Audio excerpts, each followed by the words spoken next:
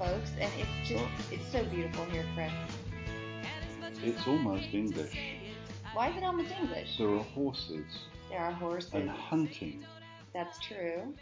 And we've already discussed fox And hunting. we did, but we didn't. Did we talk about? It wasn't beagles, was it? What little four-legged furry things do you use to chase? Well, you never refer to them as dogs. They're always hounds, foxhounds. See, I never did I? Well, folks, welcome. This is our guest, Patty Naw, who is joining us right away this morning. Patty, I'm so glad that you've taken time to share your garden, to share your life, to tell us about these interesting things that you're involved in, especially the bees. We're very thrilled to be talking to you about the bee population today. I'm happy to share what I know. It's a lot of it is self-learned and just through observation and tending to them for about 10 or so, 12 years, but I'm happy to welcome more people into the world of honeybees. Yes, the world of honeybees, which is a precarious world these days. Very, very. Lots of things can go wrong. More things can go wrong than can go right. But we have to remember the bees were imported from with the Europeans when they came over to this continent. There were no honeybees on the North American continent until the Europeans brought them over, because they were not only a source of sweetness in their life, but they were also, they knew that they were excellent pollinators. And so along with the honeybee, they brought the dandelion and the clover, and the dandelion especially because it was the pioneers' first produce department. They could eat every part of the dandelion, and they brought the honeybee with them to help pollinate it. I had no idea that dandelion was intentionally brought here. That started a whole other industry. Yes, it did. That nobody really anticipated. Right. Something called herbicides. Mm-hmm. So, Patty, let's start at the beginning. What sparked your interest in bees? Teaching. I was a second grade teacher for 21 years, and my first year, I'd taken 10 years off with my kids. Prior to that, taught special ed, but my first year back to teaching, there was a brand new science curriculum in 1990 in the Blue Valley District, and the main thrust of the first few months of school for the science curriculum were insects. And I thought, how can you get kids interested in insects? Well, I realized quickly kids love bugs. And the more I learned about insects, because I had to teach it, the more I realized what an incredible division of the animal world the insects are. In fact, in my world, I decided, insects rule, that they're gonna outlive everybody because of their short life cycles and their adaptability. And so through all of my study of insect, I just became more and more focused with the honeybee. And when I started realizing how they communicate and how they pollinate and how they make all the beautiful flowers in the world possible for us. And then one day I had stopped at a farmer's market, little roadside stand. He was selling honey. And I bought a jar of honey from him. And we talked about it. He actually showed me my first inside of a hive and how they make the wax and that kind of stuff. And then he grew very despondent. And I said, "What's wrong?" And he said, "Well, my bees have to fly farther and farther and farther to get their source of nectar and pollen." And I said, "Why?" And he said, "Well, because of indiscriminate roadside herbicide spraying. They're killing all what we think are noxious weeds are beneficial to the insects, and especially the honeybee." And he said, and bees die when their wings wear out. So the more they fly, the shorter their lifespan, which is incredibly short as it is. How short is it? What is it? An adult bee in the summer will live about a month. And that's why the queen is so important, because she has to constantly be laying eggs to replenish the hive population. Now, all that diminishes in the winter. They go inside their hive, and they just basically keep the queen alive through the winter, feed her, groom her. They eat the honey that they make that I don't take, and they survive as best they can through the winter. But so they'll live longer in the winter because they're not flying. But in the summer, an adult honeybee, maybe lives about a month, and they like to keep their flying radius within a mile. If they have to go outside that mile radius, 2 miles, they're going to even have a shorter lifespan. So how many bees in a typical hive that you have are like coming to maturity each month cycle? How about how many bees turnover, I guess? Well, a healthy hive in the summer, in late spring, early summer, could have 80 to 100,000 bees. That would be a very strong, healthy hive. Of those, there's only one queen, maybe 100 drones, and the drones do nothing. They don't have a stinger, they cannot collect honey, they can't gather pollen, they can't fix the hive. All they can do is mate with the queen.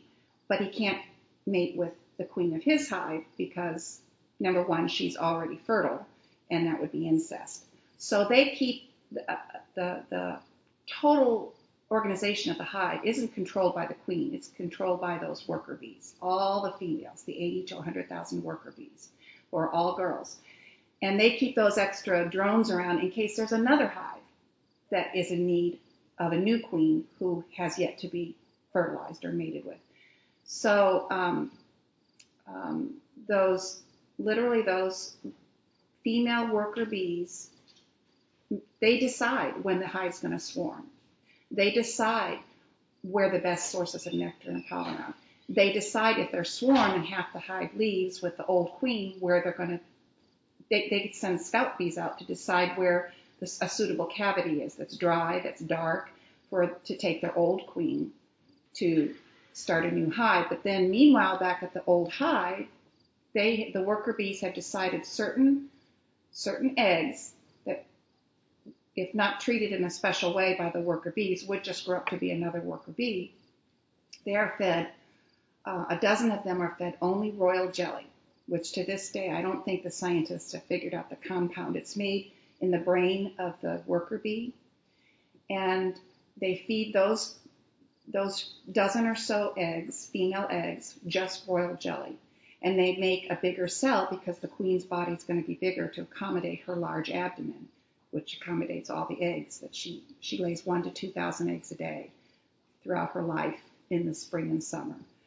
So when those worker bees decide, for whatever reason, and scientists haven't really determined all the many causes that make a hive swarm, they will lay these dozen or so queens. They all hatch or emerge within about a day of each other, and then one of them will have to sting the other queen bees to death so that there's only one survivor. And so she survives. Now she is infertile. She will have to fly off. Her only flight she ever takes in life, except if she's in the middle of a swarm. She will have to fly off, and hopefully there will be drones from other hives that will pick up her pheromones and mate with her. And then she goes back to the hive, spend her life in darkness. She can't feed herself. She can't groom herself. She's just an egg-laying machine, and it's all controlled by those girls. Wow. That's amazing. That's more than amazing. You told me so much in about, how long have we been talking? Not even 10 minutes yet? That I just, there's so many ways I want to go with this conversation. I don't even know where to start. You can tell she was a teacher, can't you? Absolutely. Oh, this is brilliant, Patty. Wow. Okay, so it really does get down to all the females. First of all, I have to be honest and admit I never knew what a swarm was. So we're going to take a really quick break. Okay. And I'm going to think about my questions. And we'll be right back after this, folks, so stay tuned. This is Patty Naugh joining us on Growing Trends this morning. Joining Chris and I, we're talking about bees, the bee population, and the bee problem. So this is pertinent to you, so come back after the break. Would you like to complete a landscape project, flower bed, or your own produce garden at home in just a weekend? Would you like the project to be quick and easy to complete? How about all of the instructions so that you can do it yourself easily? Of course you do. With over 40 years' experience of creating multi-award-winning projects, we decided to take this knowledge and our clients' request to be able to create some smaller projects themselves and developed the Weekend Garden Kit. Now you can, in one weekend, gather the plants, fixtures, and fittings to complete a project in one weekend. This unique patented system makes the process simple, cost-effective, and quick, cutting in half the usual time to set out and do the planting. The fabric in the kit acts as a landscape mulch to reduce water loss and help prevent weeds. Want to know more? Visit picagardy.com. That's PICAGARDI.com. Do you have unwanted items in your home or office, or just want to get rid of things you no longer need? Cerna Brothers can help. Cerna Brothers can clean out an entire estate or simply remove unwanted items from your home or office. Cerna Brothers recycles and donates when possible to reduce the amount it takes to the landfill. Cerna Brothers can help with all your junk and debris needs. Call 913-484-9564 or visit CernaBros.com. That's SIRNABROS.com, your local junk and debris removal service.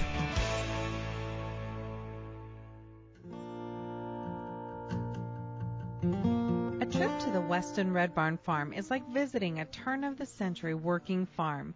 In the spirit of preserving the American dream of farming, a trip to the Weston Red Barn Farm offers you the opportunity to do just that, featuring traditional farm animals and crops on the working farm, a country store with the most tasty fresh produce and local specialties, facilities for weddings, bonfires, hay rides, virtually every event, and even a fall festival where families can come pick pumpkins and apples, take a hayride, and enjoy the country.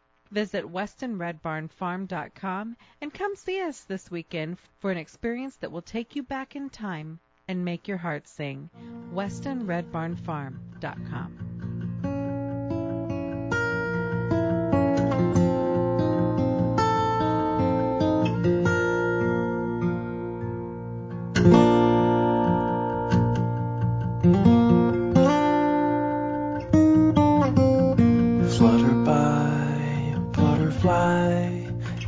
So welcome back to Growing Trends, and we're having this fascinating discussion about bees. And Anne, you had a question? No, you had a question. I did? Yes. Oh, I did, yes. My question was, what happens to the bees when they die? Well, the honeybee population is fastidious. They like a very clean home. And so they're always going around patching up any cracks in the hive, using propolis, which is they harvest that from the sap of trees. It's incredibly sticky. They're carrying out their bee dirt, so there's none of their leftover lunch left in the hive. And they actually carry out dead bees. They don't want anything to not make. They want to keep their hive pretty sterile. And as I mentioned that reminds me that I think that's one of the reasons why the only food that never goes bad is honey. They have unearthed it from Egyptian tombs, and it's still edible. It will crystallize, but it's pure. And I think the honeybees' housekeeping habits must attribute to that somehow. I don't know that for a fact, but just my own observations. So back to what happens when they die. In the wintertime, I'll go out and if it's very, very cold, there won't be any outside activity. They like it to be preferably above, their best weather is like 60 or above, sunny and warm. I mean, sunny and calm. But in the winter, here in Kansas, we'll occasionally get, a 40-degree day, a 50, and if the sun is shining just right on the hive, that'll warm some of the housekeeping bees up, and they'll carry out the dead bees, and they'll sort of pile up in front of the hive because they don't want to fly any farther in the winter. So I just leave them there, and then when spring finally comes, then they really gear up the housekeeping, and they'll get rid of them, and they're making dirt. They're part of the cycle of dirt. When you think of all the insects that die, and where do they go? They land on the ground, and then they contribute to other matter, and you've got that whole life cycle. But you won't find them around a healthy hive. You won't find them in front of the hive unless it's wintertime. But I think we mentioned earlier that in the summer, an adult honeybee will live about a month, but they have like anywhere from a 28 to I think it's 32-day life cycle as they metamorphosize. So they spend a few days as an egg. They spend, I'm going to get my numbers around 10 or 12 days as a larva, where they're just eating machines, and that's when all the worker bees that are inside the hive are feeding them a combination of honey and pollen, which is called bee bread, and that's what the worker bees in their cells get as larvae. And then they go into they cap the cell, they go into the pupa stage, and when they emerge, they've already been in the hive, but they haven't been contributing to the hive work because they've been, either at the egg, larva, or pupa stage, about a month. And then they spend the first 3 weeks of their life in the hive doing household chores. Feeding the queen was one of their the first job is to make their bed. They clean out their cell that they just emerged from to get ready for another egg to be laid in by the queen. The queen is that egg-laying machine. She'll lay 1,000 to 2,000 eggs a day in the spring and summer, and they have to always keep those cells ready for either her egg, a new egg, or honey or pollen that the bees bring back. When they are born as an adult bee, they will, their first job, take care of their own cell, clean it up. Then they take care of the queen. They feed her, they groom her, and they're picking up her pheromones. They're learning, what does my hive smell like? And then they'll start doing maintenance around the hive. They'll build wax cells, they'll cap cells, they'll feed baby bees, they'll be the nurse bee. There's dozens and dozens of jobs that they go through in a sequence inside the hive. When they build the wax cells, where do they generate the wax from? From their abdomen. They have on their tummies, on their abdomen, they have about 6 little pouches almost that if you can spot them on a bee, you'll see these little kind of clear waxy protrusions. And the wax production is stimulated especially by a new hive. If you're starting up a new hive and you don't have any established frame or comb for them. Again, I don't know where all this incredible intuity comes from, but certain things stimulate their wax production when it's needed. So then, so back to their jobs. So then they've got a week left basically to live. And now they become field bees, when they're experienced. And their first trip out of their hive, they back out. And as they back out, they're sensing where the sun is on them. Where is the sun? So when I return in about an hour, I know the sun won't have moved that much, but I want it in that general area of my body. And from then on, they don't have to back out. They can, on their exit from the hive. And then they'll go, I think we talked earlier about how they communicate, and they do this incredible dance. When worker bees have found a good source of nectar, they come back to the hive and they do one of 2 dances. They'll do the circle dance if the source is closer than like a football field. And their circle dance, they go clockwise, and then at the end of the first circle, they do this little wiggle, and the little wiggle has to do with the direction. And then they go counterclockwise, and they wiggle in the same direction. It's all related to the sun and the source of nectar in the hive. This where this little wiggle dance, where it falls in within the circle pattern. If the source of nectar is farther, a longer distance than, let's say, a football field, they do the figure 8 dance. And they start at the top of an 8, and when they get to the turning point, to the bottom circle, that's where the wiggle is. So it's like a half a circle, wiggle, wiggle, wiggle, complete the bottom circle, wiggle, wiggle, wiggle, complete the top circle. Go back around, and they do the wiggle in the middle of the 2 circles of the 8. And again, that wiggle is all about the direction of the source of nectar. Patty, when the dance of the bees, I'm curious how this happens then when they're transporting bees across the country, to pollinate, right, up and down the east and the west coast, and they talk about how this is so disorienting for the bees. Well, as long as they have their queen, that's home, and they have her pheromones, they'll find her no matter what. But I was pondering this, and here was my thought.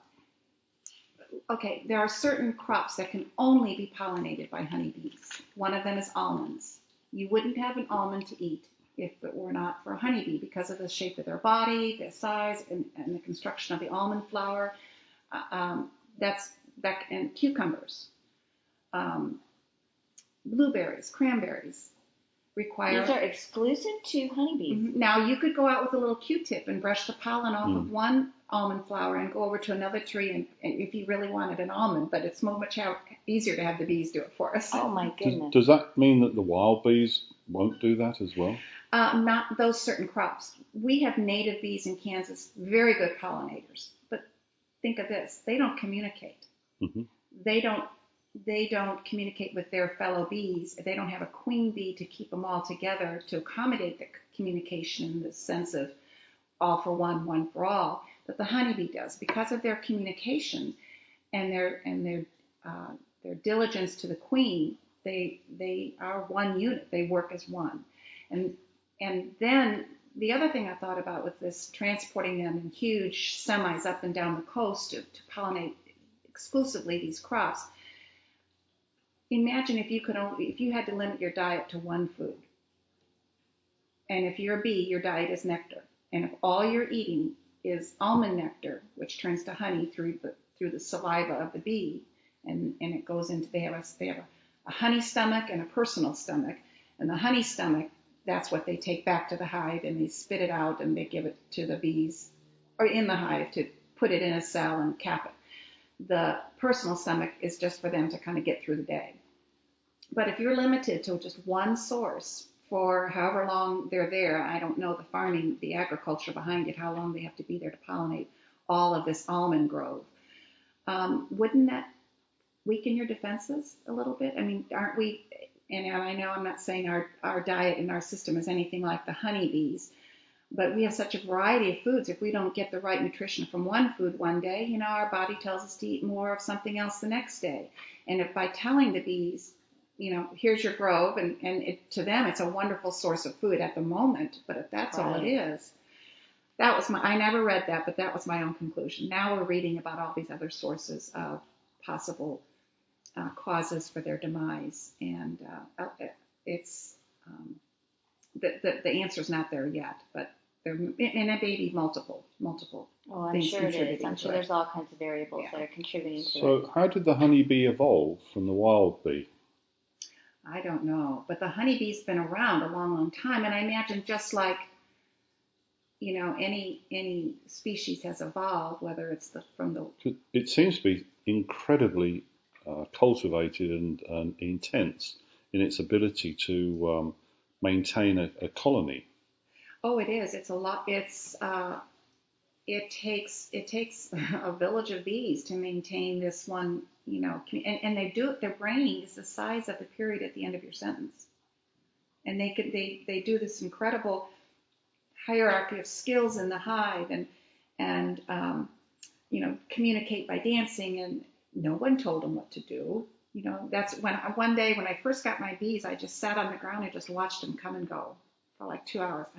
Some had pollen, you could tell. Some were ready to do the dance, and I kept thinking, my gosh, if they can do all that they do with the size of their brain and living less than a month, we as humans need to trust our instinct a whole lot more. Don't we need just? to get busy. We do. We could be doing a whole lot more than we do. That's true. They say we only use 10% of our brain. Well, and we think if we don't read it in a published book or hear it on the internet or whatever, that it's not true. But, we just have to trust our own instincts, because look what it's done for the honeybee population. But how they evolved, I don't have the answer. But I know that there are many, many very beneficial native Kansan bees that do a lot of good pollination as well. And the bumblebee as well is a great pollinator. But they don't have the organization of the honeybee. What are some of the other crops? You said almonds, cucumbers. Did you say blueberries?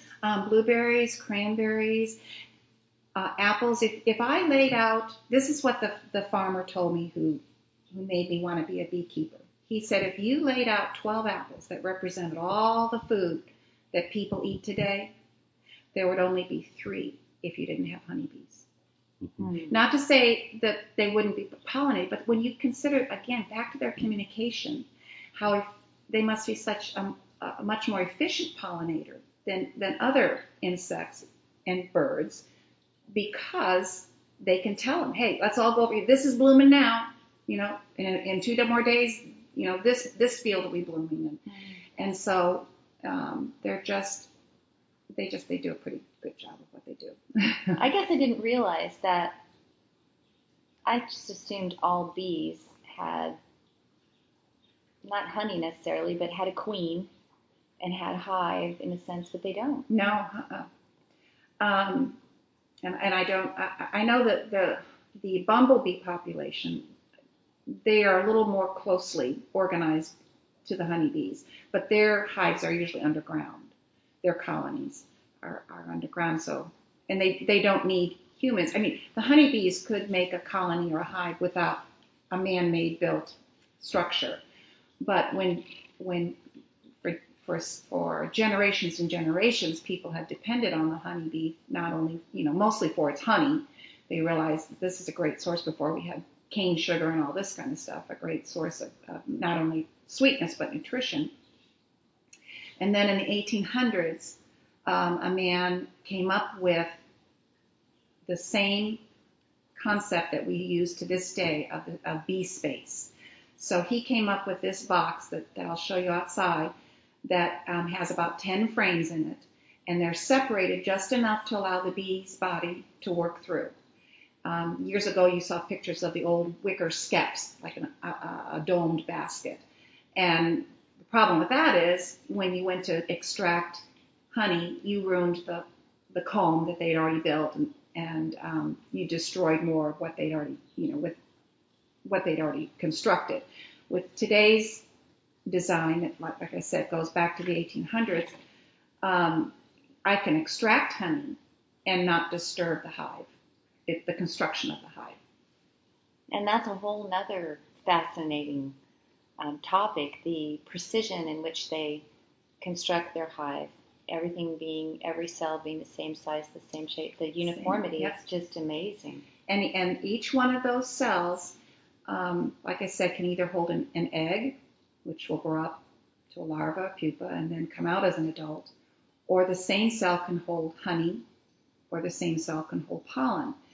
And in a healthy hive, when you pull up one of those standard frames, you've got a good, strong queen if you're seeing like a rainbow pattern, so that the bottom of the rainbow, the bottom of the frame will have mostly brood in it, the baby bees.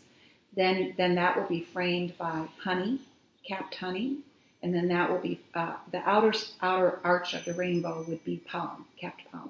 When you see erratic patterns like a couple brood here, a little bit of pollen there, a little bit of honey over here, and then some bunch of empty cells, and then she goes around to another cell, that's a sign that your queen's getting weak, and then you need to replace her. So how do you replace her? Well, you have to buy one. And usually it's done in the spring. Like if I know I've got to replace a queen, I'll order one, and like in February, and then she's usually delivered in April. And most of the queens are raised anymore in California. I think originally mine came from Texas, but now they're in California. And she comes in a little box, and she comes with her own attendants because she can't even take care of herself. And this is the worst part of beekeeping. Then I have to go in and find the old queen and kill her and put the new queen in. That's what I was wondering. This sounds like a royal procession, doesn't it? Well, the state carriage arrives. Well, some things never change in history, isn't it true? You have to displace the old person who was on the throne to put in the new queen bee. And that's to prevent the hive from swarming, because as a beekeeper, you don't want them to swarm because it weakens the numbers, which weakens the production. Well, we're going to take a break here, Patty, and when we come back, let's talk about bee swarming. I think that sounds pretty interesting. All right, we'll be right back. A trip to the Weston Red Barn Farm is like visiting a turn-of-the-century working farm.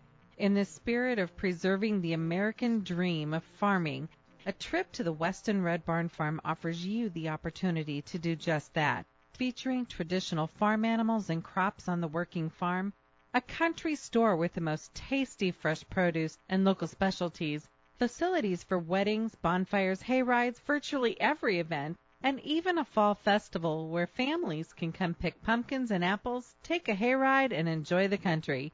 Visit WestonRedBarnFarm.com and come see us this weekend for an experience that will take you back in time and make your heart sing. WestonRedBarnFarm.com.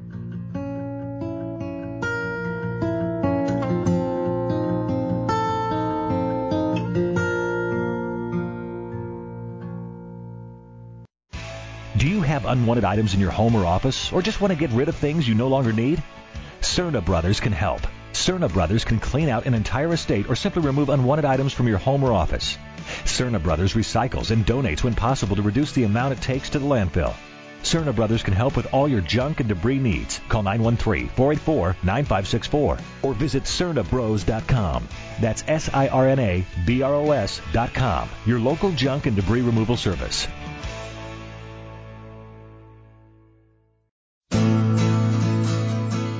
Would you like to complete a landscape project, flower bed, or your own produce garden at home in just a weekend? Would you like the project to be quick and easy to complete? How about all of the instructions so that you can do it yourself easily? Of course you do. With over 40 years' experience of creating multi-award-winning projects, we decided to take this knowledge and our clients' request to be able to create some smaller projects themselves and developed the Weekend Garden Kit.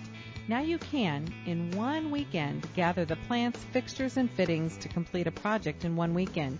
This unique patented system makes the process simple, cost-effective, and quick, cutting in half the usual time to set out and do the planting. The fabric in the kit acts as a landscape mulch to reduce water loss and help prevent weeds. Want to know more? Visit Picagardy.com. That's Picagardi.com.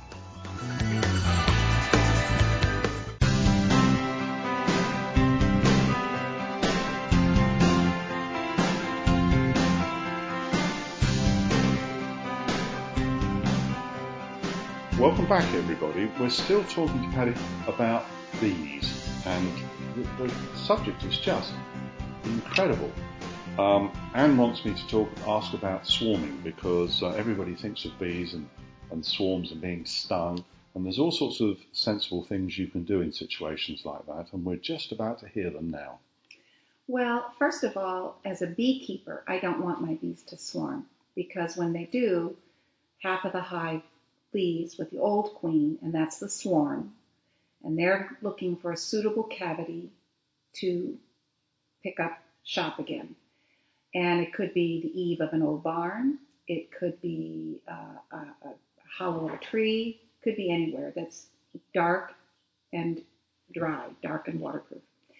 And actually, when they swarm, they're very docile. They don't have a hive to protect, so they're not out to sting you. If you see a swarm that could be at the size of 3-4 footballs hanging from a branch, just leave them be. There are scout bees searching, going out to different places. Those scout bees, when they find something, will come back, and then those scout bees have to agree on what's going to be, where are we taking the queen to. She's buried deep inside that swarm. She doesn't even probably know she's out of the hive, because she's just surrounded by this mass of bees, and they don't want to sting.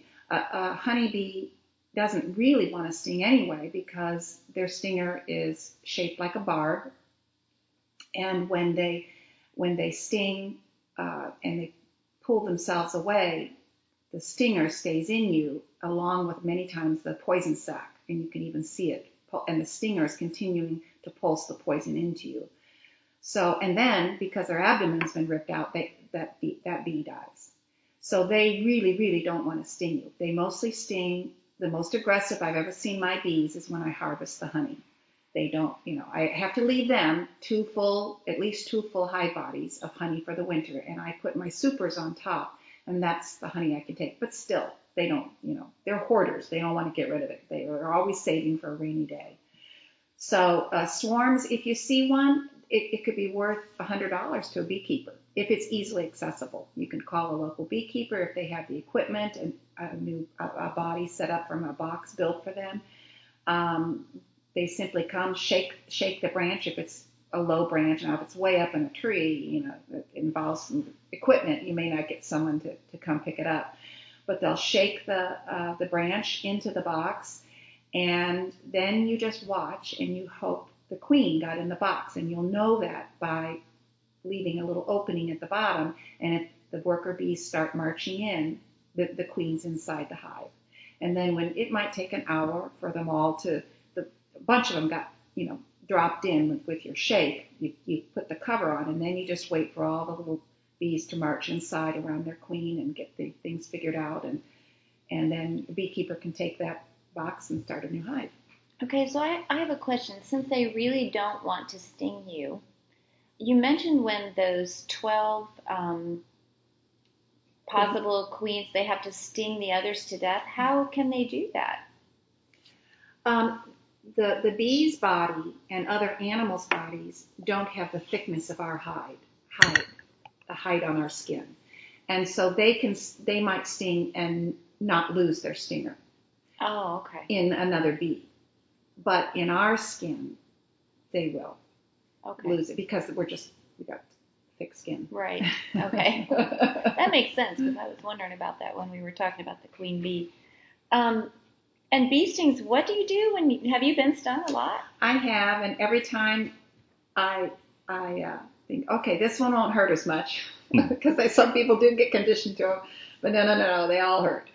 But what you want to do first is scrape in the direction of the barb. So a credit card, if you don't have anything handy, would work. If you have a good fingernail, because you think of it as a fish hook, and if you scrape into the flesh, into the hook, it's going to dig down deeper.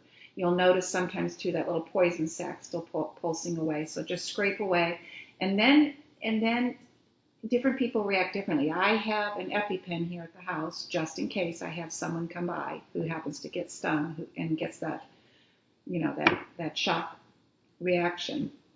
But then for like 3 days, the site of the sting on me anyway gets hot, it gets red, it gets hard, and then after about 3 days, it's gone.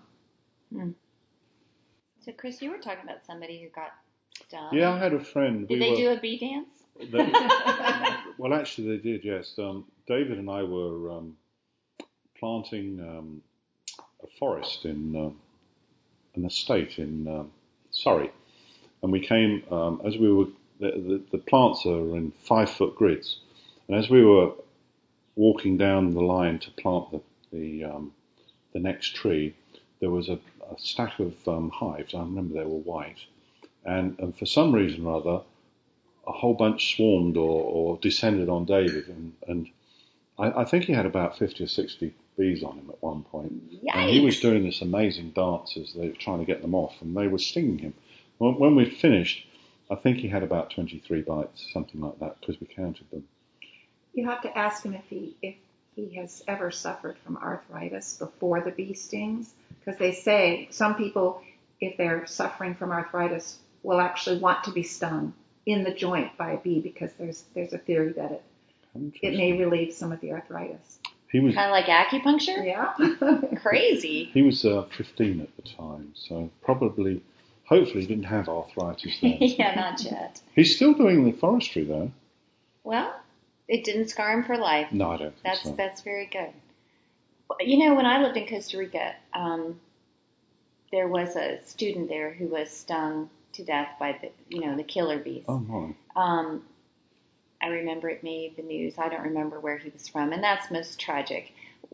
We don't have that here in the States, right? I remember there were rumors of those bees coming up from the south, or do you know about that? I think they've reached Texas. So they have crossed, and they were Africanized bees that were brought over to South America, and then through swarming, and they're a honeybee, but they're a much more aggressive honeybee.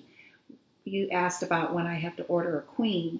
I have a choice of nationalities, and do you want an Italian queen, a Russian queen, and one time I varied from my Italian queen, and I had a Russian queen, and that year I got stung just mowing the yard, which I never had before. And so I stick with my Italian queens. Oh my goodness! But the African, those killer bees are actually just a very, very aggressive honeybee population.